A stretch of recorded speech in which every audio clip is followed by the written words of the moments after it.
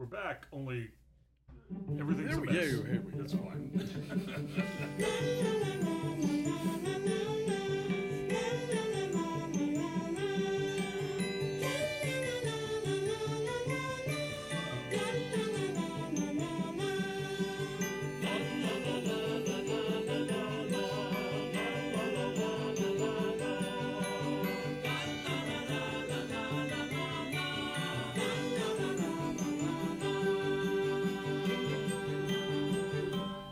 Linoleum Knife. A podcast of the cinema. Hi, we're back. It's been a while. It has been. Although there were moments. Well, and we sent yes, like yes, we shared weird truncated versions that were recorded on a card table into your laptop and next to my little surgery recovery recliner. There was that. There. Yeah, we shared our Nancy Silverton interview with the world because how could we not? That was actually okay. The very first time back was the Nancy episode this past week. But yeah, it's been a while since we've done this. This is proper movie Linoleum podcast. Yes. Yeah. Hi, I'm Alonzo Duralde. You're Dave White, Yes. and we are film critics, and this is our show, which we've been doing since 2010. 2010. And we're delighted to have with us one of our favorite people on earth. You know him as the owner of the internet. And That's mine. I take credit for that. Yes, it is. I'm going to jail soon. His and his alone. And The internet is the personal property of Mr. Virtel. He invented it. It's a line from The Man Who Came to Dinner that Dave likes to taunt me with about Christmas. Yeah. You also know him, of course, from Jimmy Kimmel Live and Keep It and so many other places. Louis Virtel, welcome back. Oh, to the my show. God. I'm so thrilled to be back here. Long. No, first of all, I can't believe the first time I was here was allegedly 2012. Ish. Yeah. You were one of the early people who wasn't us. Who wasn't was on us this show. who Yeah. popped in. Who wandered in. Yeah. Yeah. No, it feels like a reunion episode of Gunsmoke or something. Like, Miss Kitty's back. You're the Burt Reynolds. Yes. You shone early and then went on to do bigger and better things. And I'm writing for this year's Oscars yet again. Oh, yay, that's true. Yeah, Yes. I know.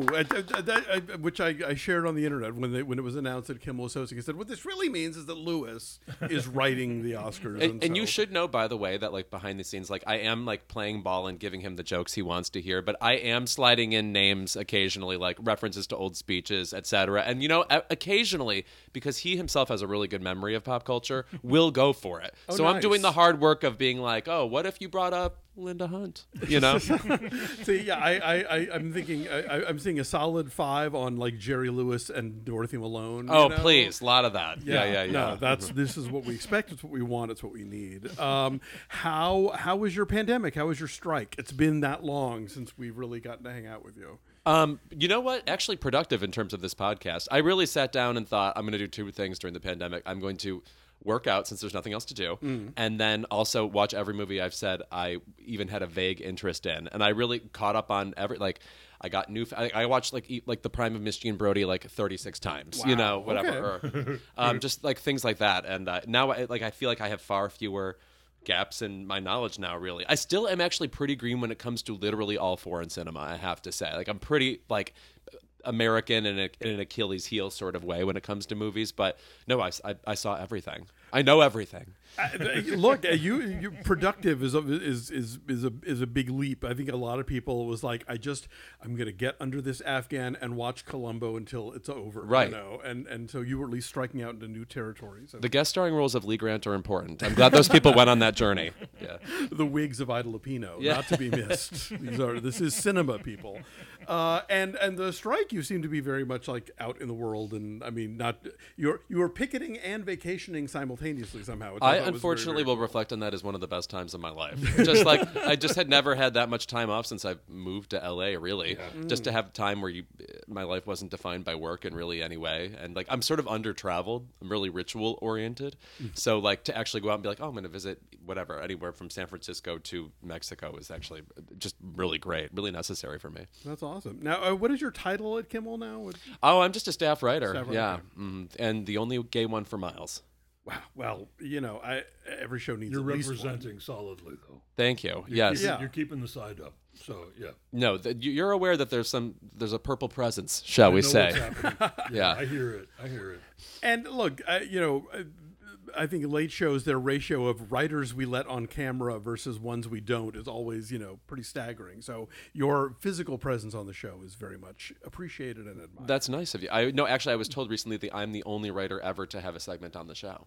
Wow. So, by the way, which is like, they just one day were like, something about gay something was in the news. They're like, would you talk about it? And then it became a thing.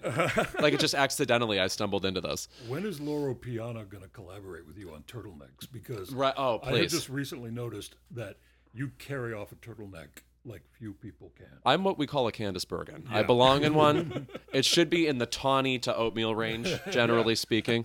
Yeah. Something from The Row. Yes. Where no one knows. Right. You're just whispering luxury. Just there's nefarious Richard Benjamin characters, that sort of thing. Oh yeah, with kind of like a fisherman's weave. Yes, that, yes, that's me. No kidding. Well, so anyway, these are exciting times, cinematically speaking, and so this show specifically, I'm thrilled that you're back for, because we are talking about Wonka, which is a lot of things. We're talking about Todd Haynes' May-December, Yes. Which is even more things. Yeah, it sure is. Yeah, Saltburn and Maestro. Which is crazy things. So, like, this is the gay runs deep on this episode, both figuratively and literally, I think, with these titles. So, where do you want to? Why don't you all start with Maestro, since that's the one I have not seen. Right, and I we will circle back when Dave has. I had this big idea. I was telling Lewis before we turn on the mics. I had this big idea that post hip replacement surgery, I was going to spend these weeks catching up on all the award screeners that they send Alonzo, and I did almost none of that. I dozed in and out of TCM films over and over and over again, and got almost nothing watched. Like, I did watch Saltburn. Yes. I did watch Wonka. I did watch May-December. Those might be the only three. Oh, we watched The Color Purple, which we can't talk about yet. Right. The embargo hasn't lifted yet. And even though the embargo hasn't lifted yet, y'all, Fantasia. And Danielle Brooks. And also Danielle Brooks. Yes. But I have a special place of adoration in my heart for Fantasia Barrino, and I have from the moment she stepped on stage on American Idol. She's the best person to ever come from American Idol. That's a great statement. I think you're probably right. If there's a day when I'm not listening to Fantasia Barrino, I think to myself, it's a tie with her and Kelly. If there's a day I am listening to Fantasia Barrino, I think Kelly Clarkson gave us a smart oven one time. That's the best thing that Kelly Clarkson has done. Hey, look, Kelly Clarkson has also given us two, I want to say now, kick-ass Christmas albums, and I'm still waiting for Fantasia. So how about that? Fantasia has a Christmas album, and we own it, and it's good. It's horny. Okay, I feel Where like have you been? I feel like you're keeping secrets from me now, and I wonder what our entire relationship is built on. I can't make you listen to things. What have I done? What happens when I say to you, "Hey, here's some music you need to listen to"? You go, "No." Well, you have to admit you have burned that bridge. Like, I think you've abused the privilege with most of what you listen to. I've constructed a death metal bridge that all can live on happily. Here's a field recording of Decapods. You have to tell me, no, it's Christmas and it's Fantasia. Fantasia also, by the way, one of the few breakout personalities of Idol. Right. You know what I mean? Like Kelly Clarkson obviously has quite a bit of personality, but there really is something unmistakable about Fantasia. Yeah. You know, I love her in a way that gets me choked up sometimes. So she has a song called "Lose to Win." I love. Yeah.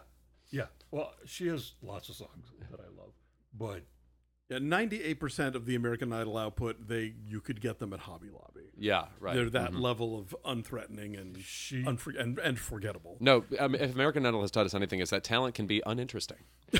Yeah. Who knew? She emerges. I know there's an embargo. I'm not going to say too much more. She emerges as a character through this film until the big song. And when she sings the big song, I was like, I'm going to cry again. Anyway, we'll talk about that movie later. We'll talk about the movie later. I want y'all to talk about Maestro because I still haven't seen it. But I have an idea about it. You can confirm or deny that I'm right or wrong. And this is a very Dallas-specific reference that will only work for Alonzo and anyone else who has lived in Dallas, Texas. But this is a film that opens in like all the multiplexes in North Dallas, but very specifically opens at Highland Park Village Cinema. Oh, yes. And all the people who live in Highland Park and University Park in weathered Ralph Lauren post-Christmas lounging clothes. Right. They wander over to Highland Park Village to see Maestro. Honey, should we see Maestro? It's not so far away that we have to get in the car like Donald Sutherland and Mary Tyler Moore and drive there.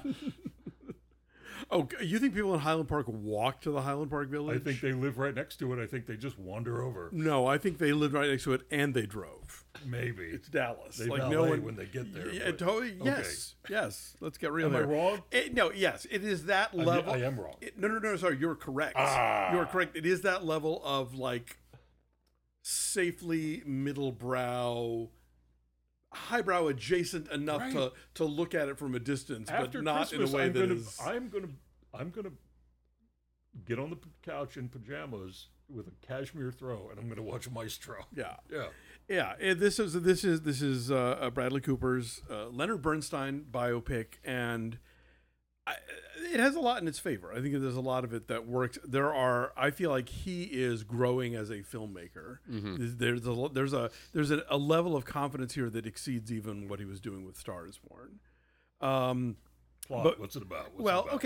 We pick up. Well, okay, we open on like a 60 minutes interview with a late era Bernstein, so we can immediately get like the full makeup, the and full hair. prosthetics, the full everything. Like look at all the Bradley Cooper things that are happening here, and then we jump right back to the 40s. Yeah, whenever his first he takes over in that concert. Yeah, his big break where he's like the second backup conductor of the New York Philharmonic, and he lives like Mahershala Ali in Green Book. He lives in Carnegie Hall, one of those apartments up there, and he gets the call while he's having sex with Matt Bomer to come in and be the substitute conductor, and of course he crushes it, and a career is born.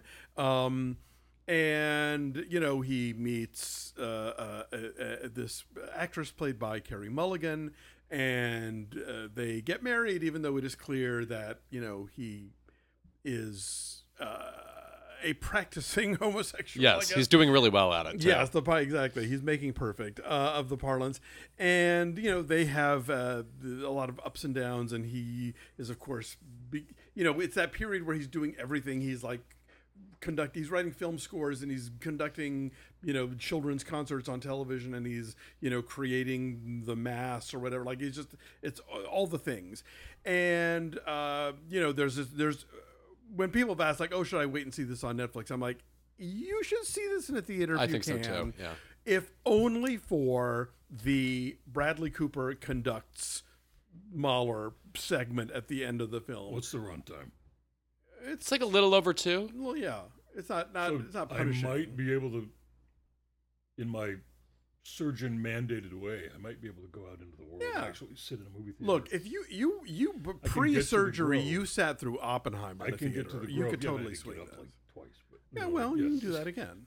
All right, maybe I won't do it on the couch. Yeah, no, because like I said, there Use are my Stubbs A+ pass. There you go. Yeah. Oh, I use the same one. Yeah. There are choices along the way that feel like, ooh, okay, you're really directing this thing, and this isn't merely like a vehicle for you to play this character that you obviously really wanted to do also. But this is the thing about it that I always find bizarre. They're really pushing Carey Mulligan as a best actress, and people keep asking me about her, and I kind of forget that she's in this. Yeah, it's weird. I would also say about that performance, first of all, I am primed to love a mid-century, mid-Atlantic accent performance. The movie Carol, or somebody I always think about is one of my favorite TV shows of all time is What's My Line, and I want someone to play Arlene Francis once and for all. Just what is that? Just her accent is sophistication. I don't know where it's from, And Carey Mulligan gives that performance, but it's also a little showy at first, where you're like, is this correct? Yeah, the 40s version of them, and you could make the case of the movie as trying to tell the story in the way that a movie of that period would, because it goes from black and white to color and yada. But yeah, that 40 segment where they first meet is so like rat-a-tat-a jazzy, but I'm like, I don't buy any of it. And also like the way, literally the way she talks and like purses her lips, it's like she's trying to reference a movie we're going to get to later, May, December, Eartha Kitt. Just, there's like something like a little saucy all the time about the way she's talking. And I'm like, it's like the way you're talking is actually not even efficient. Like you're spending so much time adding sex or something to this line that I don't know what you're doing. Yeah, it's that line about like it takes 3 muscles to smile and 30 to frown. Like she's working a lot of them into whatever it is. But I think in terms of Oscar conversation, performances that grow on you throughout the movie tend to do well because you sort of think one thing about them and then you're like, oh wait, it's grounded now. Like Renee Zellweger in Cold Mountain, when she comes on the screen, you're like, I've never seen anything this bad in my life. And then by the time she gets to the big speech, you're like, all right, it's sort of changed or something, Yeah, as these two characters get older and more angry at each other and the world. Yes, I was in. So I totally bought it. But there is something weird about that. The first meeting, and it's like they meet at a party and they hit it off and they spend all night talking. It's so like Mickey and Judy, I don't even know what it is. Yeah, it's a little soulless, like they're not thinking about what they're saying, Yeah, kind of. Like they leave a party that Comden and Green are singing at, which I'm like, are you crazy? But yeah, it feels forced in a way that almost nothing else in the movie does. Yes, right. And that's to the movie's credit, because the rest of it is very organic. Like there is a huge argument that happens on Thanksgiving Day in their posh Manhattan apartment where the Snoopy balloon goes by outside. Yes. And it doesn't it works. Like it doesn't take away from the impact of the conversation that they're having. So yeah, just like odd little things strewn around. But yeah, if you can get through the early parts of their scenes together, the whole thing gets much better. Yeah, that's it. I would also say the movie is not about that much. Like, I don't know that I would say I really got to know Leonard Bernstein in this movie. The movie is kind of about, we understand that he's closeted. They get together. They have a kind of understanding. It gets a little murky when she sees him kind of hook up with someone later in the movie, and she's like, you're getting sloppy. Then she gets sick, and it turns out that makes him love her more, and that's kind of the movie. Yeah. Like, what is this filled with, actually? Because, I mean, like, what you actually do get are these bravura acting moments where he is conducting. And then, of course, at the end of the movie, they showed you the real Leonard Bernstein conducting. And you're like, wow, he really got that beat per beat. Yeah. Which I also think is cheating a little bit. Yeah, somebody was saying that they brought up a couple of like sort of great biopics and said, and you know what neither of those movies have? Clips of the real people at the end. A movie I always think about in this regard is, do you remember A Private War with Rosamund Pike? And she plays like an entrenched like reporter who gets killed, and she has the craziest accent in the movie. Yes. But then at the end of the movie, they show you the real woman. You're like, oh, you weren't crazy. You like Nick Nolte in Lorenzo's Oil. Yes, right. The one I always bring up. They're like, no, that's what the guy sounded like. Yeah, right. You're right though. You don't like. I'd say the most the scene that landed the most with me as far as like insight on who this person was and what drove him. There's this very bittersweet moment about a third of the way through the film where he and Matt Bomer bump into each other. They're both married to women. They're both like dads now. And there is this palpable sense of like, but it's really you, but it can't be you. So see ya. Yeah. And that has a strength to it that I think you certainly don't get when he starts talking about Mahler. Right. If this is a movie that's just on the level of like it's a movie about a guy who's good at his job. He is good at his job, but you don't really know why or what drives it. Right? Yes, you have no a problem. I have. I can't believe this is the movie I thought of with Gorillas in the Mist. I'm like, why does she like these gorillas so much? Like, how did she get here? I don't understand. I can't like you if I don't understand your gorilla thing. And that's how I feel about him. It's just we're introduced to him basically as a superstar, somebody who's stepping up to be a superstar, and so I kind of don't have an into him personally, even though he does have a kind of 50s repartee vibe about him. Sure. I mean, and I think also, and maybe the part that Cooper relates to is that this is a guy who wanted to be famous. Yeah. Bernstein was never a shrinking violet when it came to sort of self-promotion, basically. And so you see him and his wife being interviewed by Mike Wallace, or just there is a sense of the outward facing Bernstein. There's a great party sequence where you see the way that he talks to people, at the same time flirting with this guy, and the wife clocking all of it, and so you do get the various masks that he wears in going through life, and I thought that was really interesting. Yeah, but I mean, is the point of the movie so he had to be closeted in order to be this genius? I just don't know that it's that grand a point for 2023. I just don't know that I needed a movie about that. Yeah, I mean, unless the undercurrent is and just imagine if he hadn't been. Yeah, what might he have accomplished then? But I do want to add to your point about the Matt Bomer scene, when they realize the inconvenience of their feelings, and then they both realize they have to go another way. There's a whole movie about this vibe called Past Lives that people really should see. That's a phenomenal version of what that is, really exploring the inconvenience of two people's feelings and where they are in the universe. Well, I would also say be on the lookout for a film that I saw for LAFCA voting, because it technically qualifies, but it's not really opening until next year, called Robot Dreams. It's an animated film about a dog and a robot, and I swear to God, it is so much Past Lives. You won't believe it. Moving on. Let's move on. Yes. Let's talk about Saltburn, because we haven't talked about Saltburn yet. This is the latest film from Emerald Fennell. Fennell, yes. Fennell. Not like the vegetable. Before gave us Promising Young Woman, and she won some Oscars for that. This one is a comedic drama thriller starring Barry Keoghan, Jacob Elordi, Rosamund Pike, Richard E. Grant, Carey Mulligan, Archie Madekwe, Allison Oliver, and Carey Mulligan. And it is about a young man named Oliver Quick, who's, and the minute they tell you his name, you think to yourself, you hear Patricia Highsmith gasping. Yeah, thank you.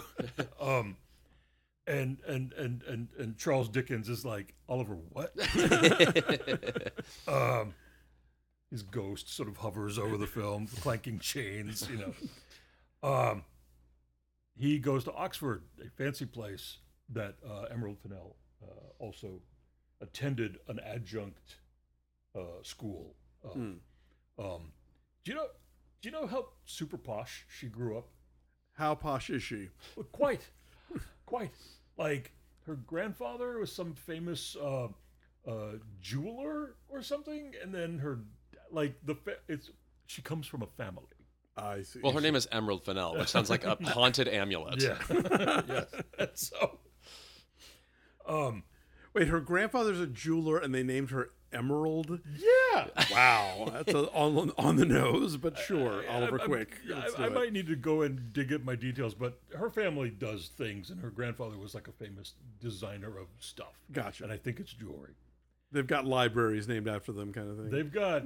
Yeah, they counties named after them. They have resources. Okay, all right. That's the only way in the UK that you get to go into the arts anymore. Anyway, also in the United States, unless you are extremely talented and have a huge stroke of luck. So she, very, very, very consciously sets this film in 2006 because that's when she was at university. And all the little song cues that you're hearing, that you're thinking, oh, is this cleverly inserted, or is it just a song she remembers from that time? Like the Cheeky Girls Have a Cheeky Christmas at the party scene, and I was like, ooh, Cheeky Girls, they're here. By the end of the film, you're thinking, okay, no, she just went to school in 2006. You were just there. All right, so Oliver Quick is a loner at Oxford, and he's obsessed from afar with Jacob Elordi's character, whose name is Felix, and who comes from a super rich family. And Oliver's a scholarship student. Oliver's a scholarship. Well, he says he's a scholarship. He says he's a scholarship. Okay, let's just hang on with that for a minute. We don't want to give away too much, But Oliver might be lying about some things. That's all I really want to say. I don't want to spoil the movie for people who haven't seen the film. But he becomes obsessed with Jacob, and Jacob is easy to be obsessed with. Felix. Sorry. Felix is easy to be obsessed with because it's not just that he's super tall and really good looking. He's Elvis. And also Elvis. He has that thing that people from money so old don't even know that they have. And they have that quality of ease, that anything is open to them. Everything is open to them. Any person can be spoken to at any time for any reason. They might not see class difference, but when they look in the direction of people who are not in their class, the people who are not in their class go, "Are you talking to me?" Like, it's like that. Yeah. And so when he talks to Oliver that way, Oliver's like, he's like a flower leaning into the sun. And a set of circumstances involves Felix inviting Oliver to the family estate named Saltburn for the entire summer, where all they do is hang out and read Harry Potter novels and sing pointed Pet Shop Boys karaoke songs to each other. And Oliver makes quick work of the entire place in kind of a reverse Teorema situation. So like in Pasolini's Teorema, the visitor shows up and just quickly seduces and has sex with every single person in the house. But the people in the house in Teorema do not come to bitter ends. The people in this house come to bitter ends. Yeah, this is and more. We don't know why. This is more a something for everyone, I think. Yeah.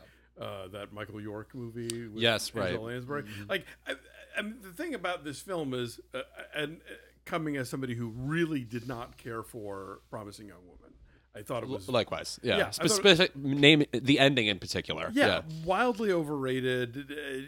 Like it didn't work for me at all.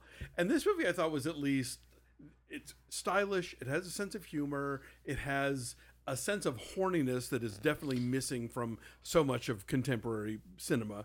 But it did feel like I was watching this yet another variant on a Teorema, something for everyone, Voodoo Saved from Drowning / Down and Out in Beverly Hills, Angel Down We Go, like the interloper in the rich family's house. Talented Mr. Ripley, yes, right. Exactly, yeah, that gives each person in the household what they want and then has some other, scheme in mind.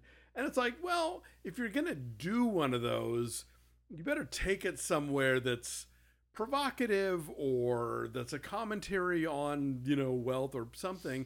And to me, we get to the end of it, I'm like, so we're just gonna do this then, and not like you have no new spin to bring to this. The whole movie I found so entertaining, and the ending makes you hate it because, like, the big twist, like, which I won't give away, it's like, I personally feel like you could make that the ending of any movie. Like, oh, everything you saw, there's something you didn't know about it, like that kind of Usual Suspects-y sort of vibe.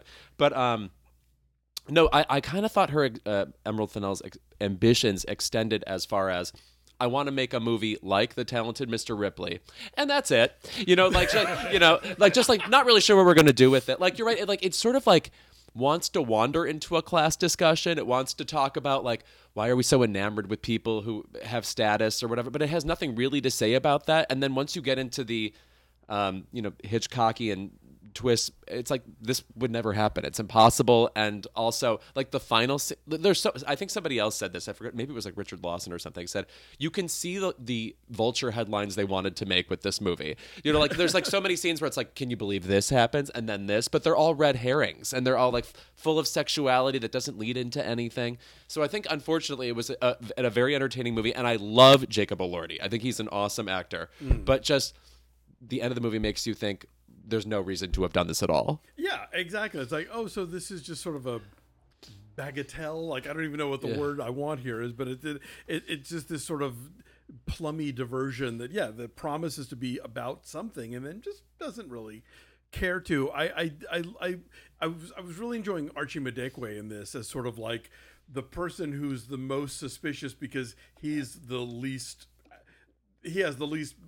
portfolio of any of these people, so he knows how to run with this pack, but he is very conscious of how much of an outsider he is. And the whole movie is like, I've seen that guy. Where have I seen him? And then I realized he was the star of Gran Turismo, the video game car racing movie this year. And I was like, wow, okay, that's range. Yes. And he's good in both of them. I just never thought in a million years that guy was going to be in like a movie like this. I found this film to be incredibly entertaining and ridiculously messy.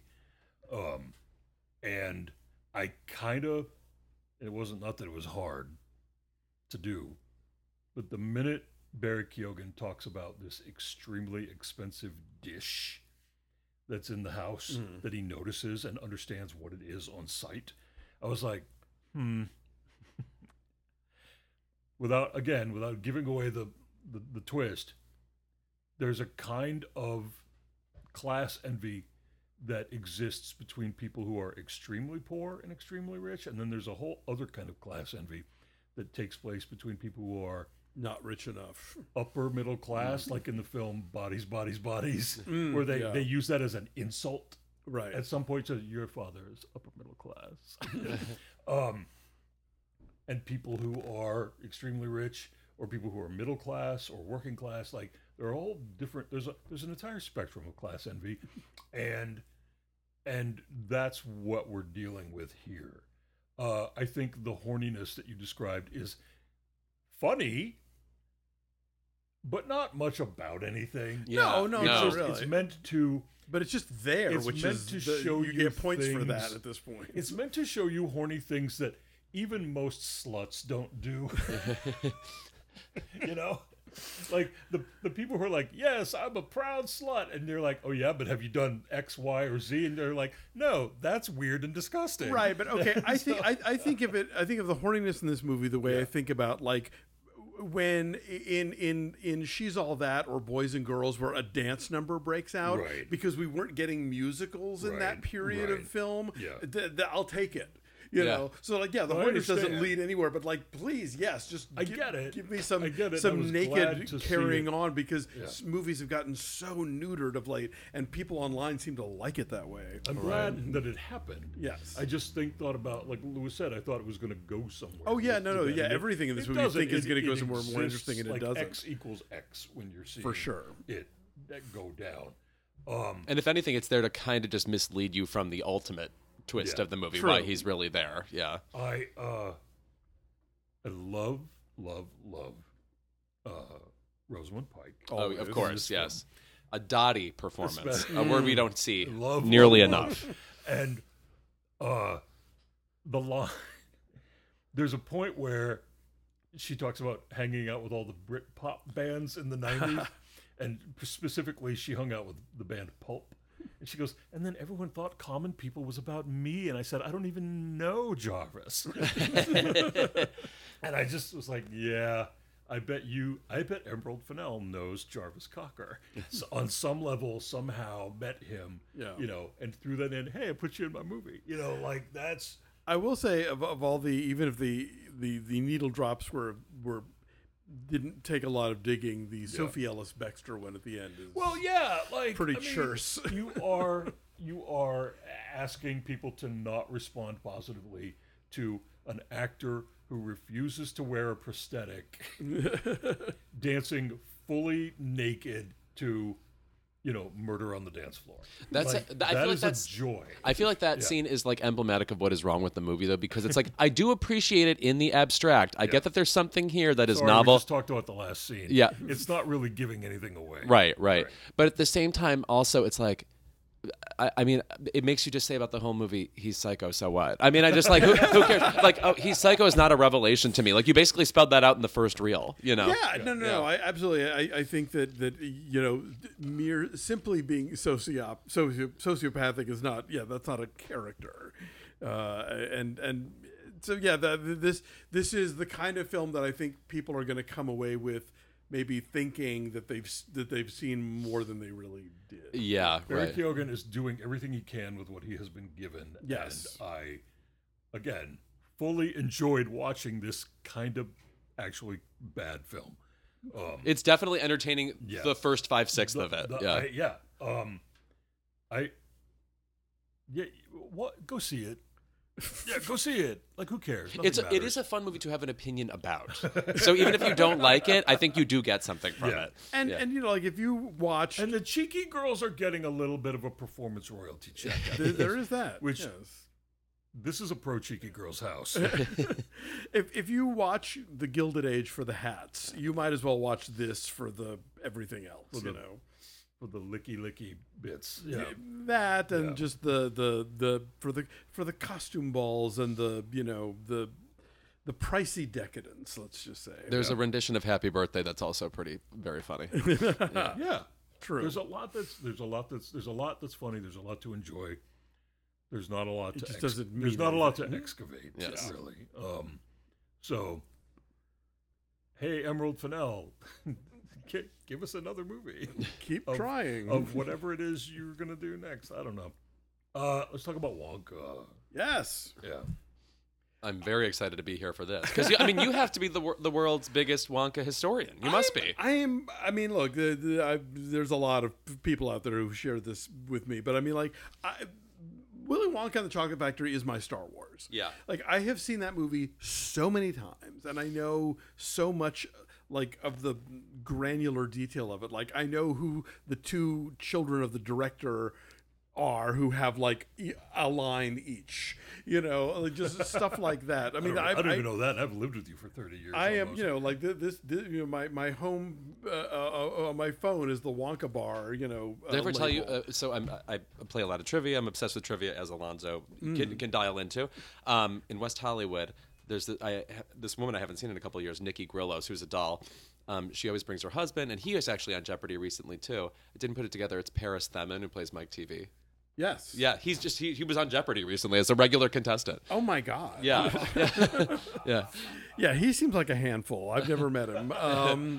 But yeah, this is it's the first movie I remember seeing in theaters. I've always been kind of obsessed with it, and so from the moment this movie got announced, I have been like, what? Because on the one hand, it's like, oh no, we're doing a prequel to one of my favorite movies of all time, but then it's like, oh, but we're giving it to the guy who made Paddington and Paddington 2, right? And so I was like, it's been very confusing. Trailers started airing. I wouldn't look at them. Like I generally Fingers in the ears. I generally tend to avoid trailers. But yeah, no. At the theater, I was literally just like no, like humming, like didn't want to know anything. So it was with a great deal of trepidation that we finally watched it. And the first, I had to watch it twice before I reviewed it, because the first time Dave and I sat down to watch it, I was kind of like, I didn't. But Dave and our friend who watched it with us really loved it, and I thought, okay, maybe that's a strong word. Well, okay, but you really enjoyed it. You were for it. I enjoyed myself. I am pro this film. Yeah, I'll explain in a while. And so then I watched it again, kind of because what I realized in thinking about it was like, this movie is not a prequel to the Gene Wilder dark, twisted Wonka that I love. This movie is Paddington 3, right? With Timothy Chalamet in the lead role. And on that level, I had a much better time. I think I concur in that way, because there's just so much I cherish about the original. Obviously, I don't need to repeat any of this to you, but I love the cynicism of the world in which the original Willy Wonka exists. Absolutely. I love the whimsy that takes us out of it. And specifically, I think what this movie is missing is not Gene Wilder, but Jack Albertson. I miss the character who's darker than the audience could ever be. It's like something is wrong with Grandpa Joe. But then he sees in Charlie a chance to reclaim a sort of whimsy, a sort of yes, and that I think is what is so, and also just the palpable, it's such a sensual movie originally. You want to eat the chocolate and stuff. And I feel like this is just drowning in 2000 CD-ROM graphics. Yeah.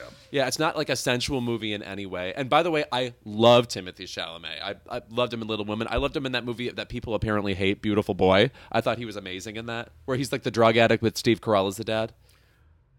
Did I see that one? I don't remember. It like passed away. Like nobody even talked about it. No, I saw the Cannibal Did movie, we which I review it didn't. and Bones and Yeah. all. Yeah. That was like okay. That was okay. But yeah, I mostly dislike this movie. Really? Okay. Yes. Because I agree with you. It did not make me hungry for chocolate, which the first one still always does. Because it is very CG, but I just figured that's just how we do things now, you know. Yeah. But I found it charming. I liked the songs. You know, and I think that it is not the approach that I would have wanted, but it's an approach, and they carry it through with a lot of grace and a lot of fun. It's an unpretentious movie. I mean, it's like you don't go in come out of it thinking like I've been tricked in some way or whatever. Like it knows what it is. It's very Paddington 3. You're right. Yeah. I agree with Lewis in that there is no tactile quality to this film. Yeah. You are seeing largely digital constructions most of the time. I did like his little mini chocolate lab on yes, the with the little desk. potions. That's adorable and clearly a practical thing. At least that partially. he's operating. So yeah, from the standpoint of 1970 to now, movies look different now, and you know, I don't know if we're ever going back, and I kind of wish we would, but it seems like we aren't. We get one Mad Max Fury Road, and that's it. Yeah. Yeah. But there's a sweetness here, no pun intended, that feels reasonable, and it feels sincere, and it doesn't feel like poured on in an overdone way. As we were watching it, I said, "This is a milk chocolate Hershey bar, and the original is 70% cacao." There is a kind of sort of bitterness to the original film that even Roald Dahl thought was too sweet. Yeah. Yeah? I remember reading this, he was like, he was disappointed. He just thought it was too, like, he didn't want there to be this much of a happy anything for anybody. And he kind of famously had a beef with every adaptation. Yeah, right. He thought the ending of Nicholas Roeg's The Witches was too happy. So we haven't yet gone back in time to reclaim the darkness of Roald Dahl in any real way. Yeah. The closest that I have seen a film adaptation come, and this is something we discussed when it came out, we discussed it on this show, was the final moments of the musical film of Matilda, where her parents are gleefully driving away. She has been happily, cozily, lovingly adopted by the teacher, Miss Honey. and her parents are like, "Great, we're out of here. Goodbye, child, whatever you are," and they zoom off. And in any other film, that would have resulted in her going, "Yay, I'm here with my teacher who loves me." But instead, and I'm forgetting the name of the child who plays Matilda in the film, they hold a close-up on her face as she looks down the road as her parents drive away. And the look on her face is, "Oh, you really never loved me. Not even once." And they hold it for just like a beat longer than you expect them to. And it's, for me, personally, as a viewer, it was stomach piercing. Yeah. And so you never get that at all. Not even a hint of that. Oh yeah, nothing about this reminds me of Roald Dahl. Nothing. Nothing about this film reminds me of Roald Dahl. But the songs, I kind of like that they invented they made a song where they invented the word "pocalypse." I'm kind of into that, and I'm kind of into the adorableness of all of this. Lil Timmy can sing. Yeah. Not like Fantasia, but well, in a Broadway kind of way. The songs are sunny, and the songs are loving, and they are inventive. I like the side characters. Yeah.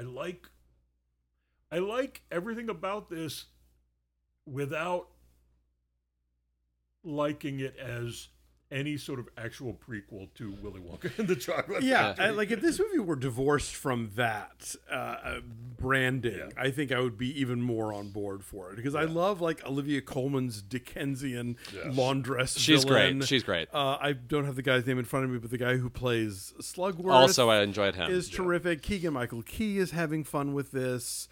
Hugh Grant's Oompa Loompa. I love that we've reached the point of his career where it's like, we're not going to be charming anymore. We're just going to be a complete a-hole. Right. And he does it so well. I've said I want to see just a full documentary about him being persuaded to do this movie, because he was the curmudgeon of all time. Even doing interviews, he's said like, I hated every second of the makeup, whatever. He is unkind to work with, but in a way that I love. I love Hugh Grant. But I still think about like that when he does that number from Follies in the closing credits of Paddington 2. It's just like the tap tap, but like he clearly loves the performance aspect of this stuff, and so like he's fun to watch, and you can even as you sense him cringing through some aspects of it, he's still like Paul King is clearly the Hugh Grant whisperer. Oh, for sure, yeah, definitely. No, he knows how to get through. This will divide a lot of people. Yeah. It's very 65 on Metacritic to me. Yeah, it's a very well-made film and it's going to make people hate it because they're going to hate it.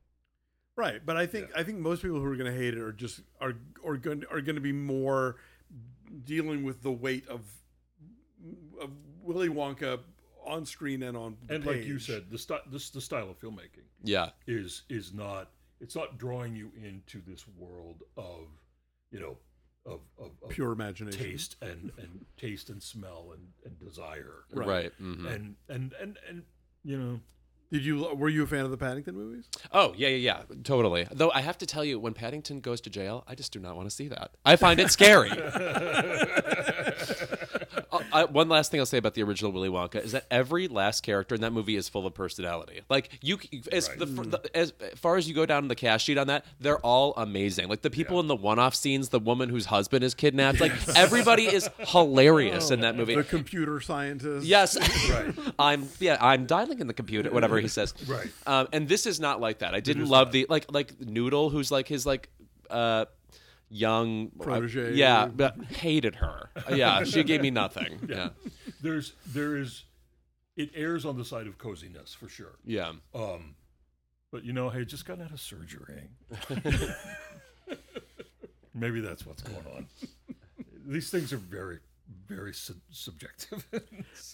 Speaking of films that will be divisive, May December. Who's divided about? I think there are people out there who I do have kind of mixed opinions about it, but you're right. Like I feel like there's one reaction that goes to Twitter, and then one reaction that goes to like your family in the middle of the country, and there's no way they will be similar. No. I think that there are going to be, because it's on Netflix and because it has big names in it, there are people who have never seen a Todd Haynes movie who are going to kind of just stumble into this thinking that it's sort of a docudrama or something and not know what the hell they just saw. So May December is the latest film from Todd Haynes, written by Sammy Birch. It is based very loosely. In fact, none of the details are the same, really. Situationally inspired by the experience of the late Mary Kay Letourneau, who was a school teacher who wound up having sex with and then marrying after she went to prison. And bearing his child. And having his child, and more than one child, I think. After they got married. And then they stayed married for a while. She's no longer alive. But he was 12 or 13. He was in 7th grade when it happened. So this film stars Julianne Moore as a woman very much like this, who is infamous for basically doing the same thing. She meets a 13-year-old. They begin this relationship. This is statutory rape. She goes to prison for it. She gets out. She has his baby in prison. When she gets out, they get married. And now, all these years later, 24 years later, Natalie Portman, an actress, arrives in Savannah, Georgia, where Julianne Moore and Charles Melton. I forget their characters' names.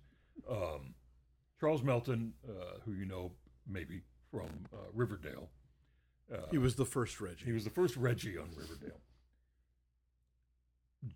Natalie Portman is going to portray Julianne Moore in an independent film. Yes, and that you don't know much about it. Yes. That is, but here's what you do know. Here's what you learn over time. Natalie Portman, her character, is an actress who stars on a very popular nighttime drama about a veterinarian called Nora's Ark. Which is a Scream line. That is Saturday nights on CBS. I don't know that I'm right. If it's not a network show, it's something like Suits, right? Yeah. But it's a network show. It is Saturday nights on CBS because everybody knows her. She can't walk through town without people knowing her, without teenagers coming up to her and saying things like, "Do you live in Calabasas?" And if you don't know why that's funny, God bless you. But what begins here is she sort of embeds in the family's life. Talking to the kids, talking to Julianne Moore, talking to Charles Melton, talking to the man who owns the pet shop that employed both of them when this all happened. Talking to the man who was married to Julianne Moore when this first former happened. husband, to her now adult children from that first relationship. Including her son, played by Corey Michael Smith, who was a classmate of the second husband. Yeah. And if there was justice in the world, and there's not justice in the world of awards, that actor if you would get some kind of something. If you for know being him, the most vitriolic person I've seen in a film. Oh in a long God! time. It's weird that I want to describe somebody as chaotic. That's exactly what's going on there. And if you know this actor from like Carol or from Gotham or from the wonderful indie film 1985, you will not recognize him here. Right. He is playing such a completely different kind of character. It took me a couple of beats to be like, to even remember who, to realize that that's who he was. But yeah, he is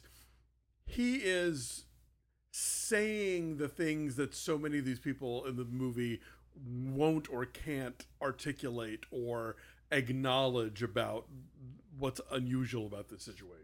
Yeah, and the movie is largely about, so Natalie Portman is like fancying herself this entrenched, important actor, trying to get the big scoop on this couple, and she kind of is coming up with details that don't matter, and the real story is unfolding, and she never sees it. Right. And so you see Julianne Moore and Charles Melton having these incredible arguments, and you're realizing that Julianne Moore is, as much as he is definitely emotionally stunted, so is she. She has this sort of childlike lisp.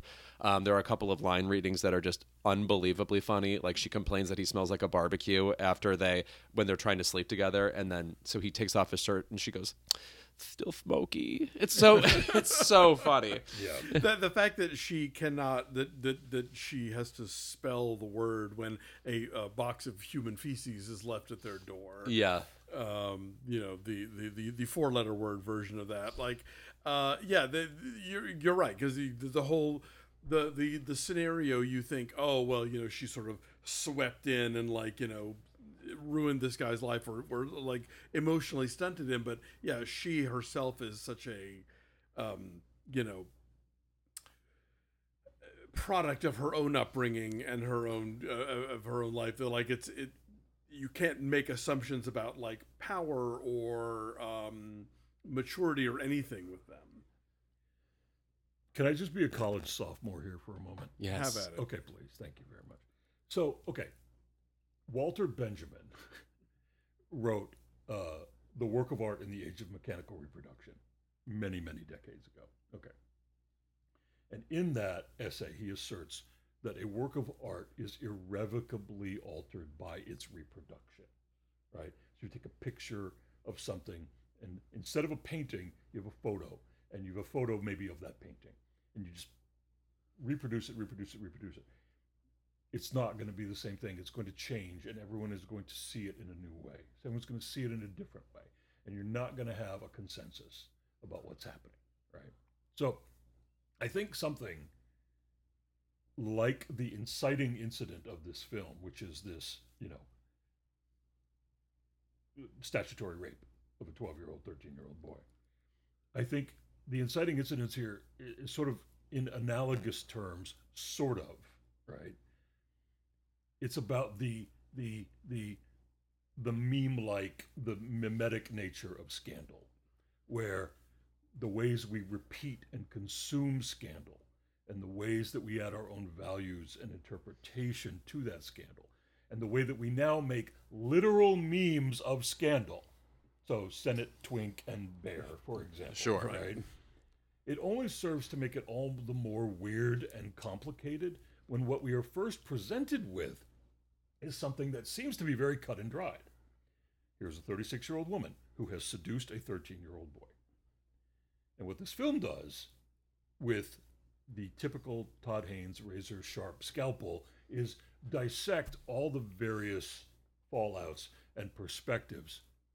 And getting back to what I said about Walter Benjamin, what Haynes loves to do in film after film after film is present mirrored versions of people and actions and frames through which we experience those people in their actress. So here we have this actress, as we just described, someone from a popular TV show who wants more cred. Like, she wants to break out. She wants to make something else happen in her career. So she's got her own agenda way of viewing what's happening here, and it's all about what she can do with it, right? She has a desire for something more. She's out to make the second version, getting back to the mimetic nature of this, the second version of a story for the media, one that we see at the end of the movie. We see scenes of her shooting it at the end of this film, and it just proves to be as clunky and on the nose as the little clip that we saw of the trashy Lifetime version, right? So whatever this independent film is going to be as exploitive as the first one, only it's going to come with a sheen of more class. We also have a woman. I'm sorry. I know I'm monologuing right now, and I apologize. We also have a woman who is, the main character, who has constructed a tightly bound version of reality for herself and for her entire family. And when any thread of it comes loose, she loses it. She cries like she's being stabbed. There's this now adult husband who is, on the nose, breeding butterflies, and kids who can't wait to leave home, onlookers who have only consumed and viewed this through tabloids and that TV movie, and who treat the actress like it's a visit from Kim Kardashian, going back to the Calabasas line.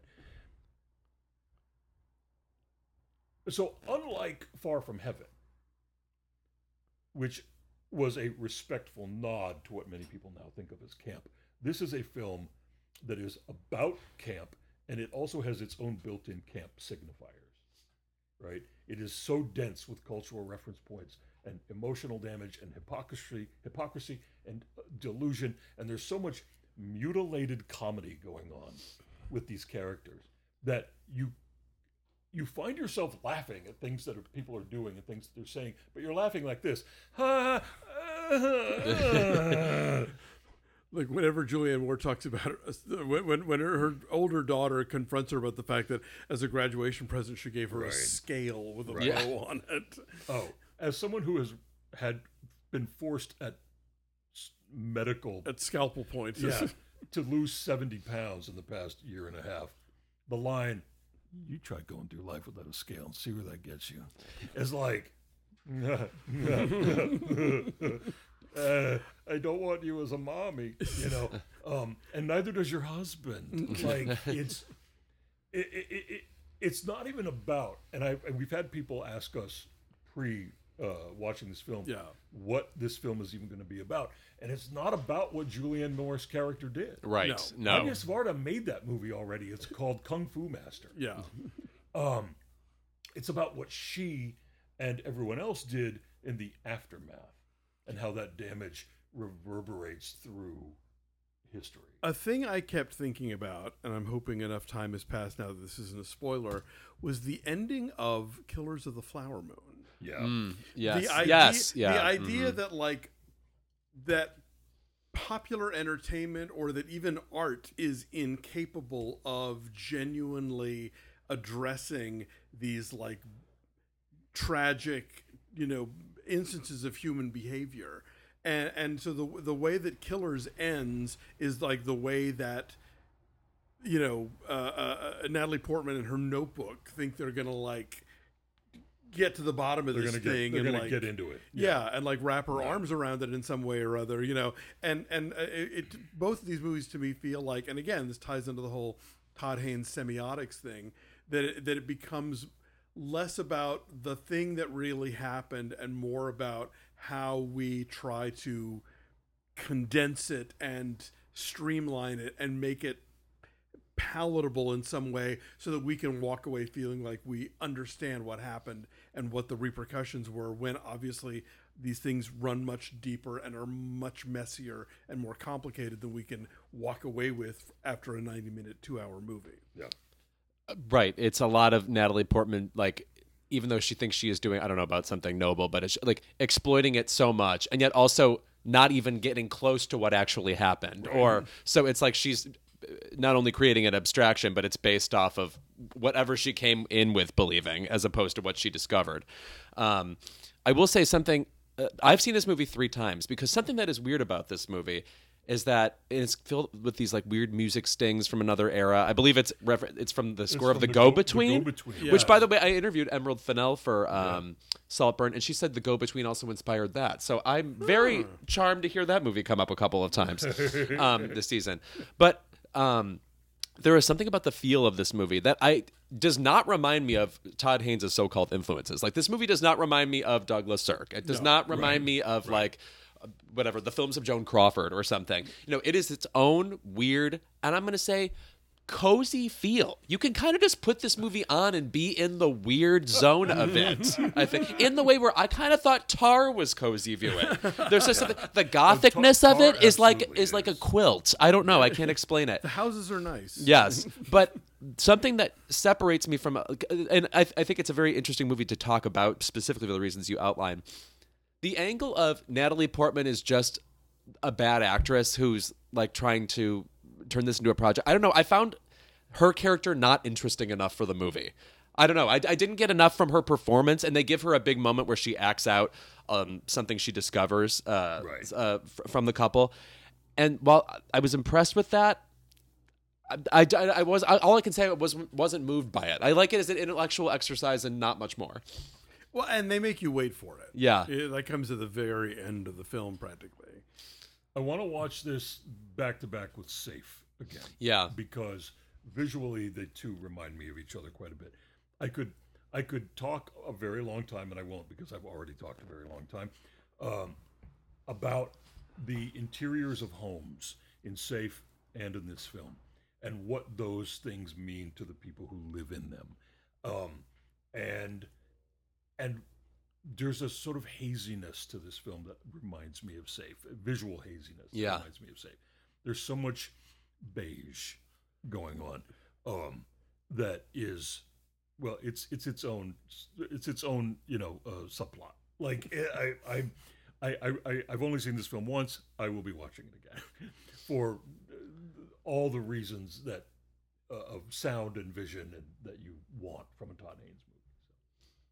I think also just in general, it's a movie that I feel like is positing itself as, here's a strange look at these eerie people and the complicated personalities they have, when ultimately it's saying, she's crazy, and he's emotionally stunted.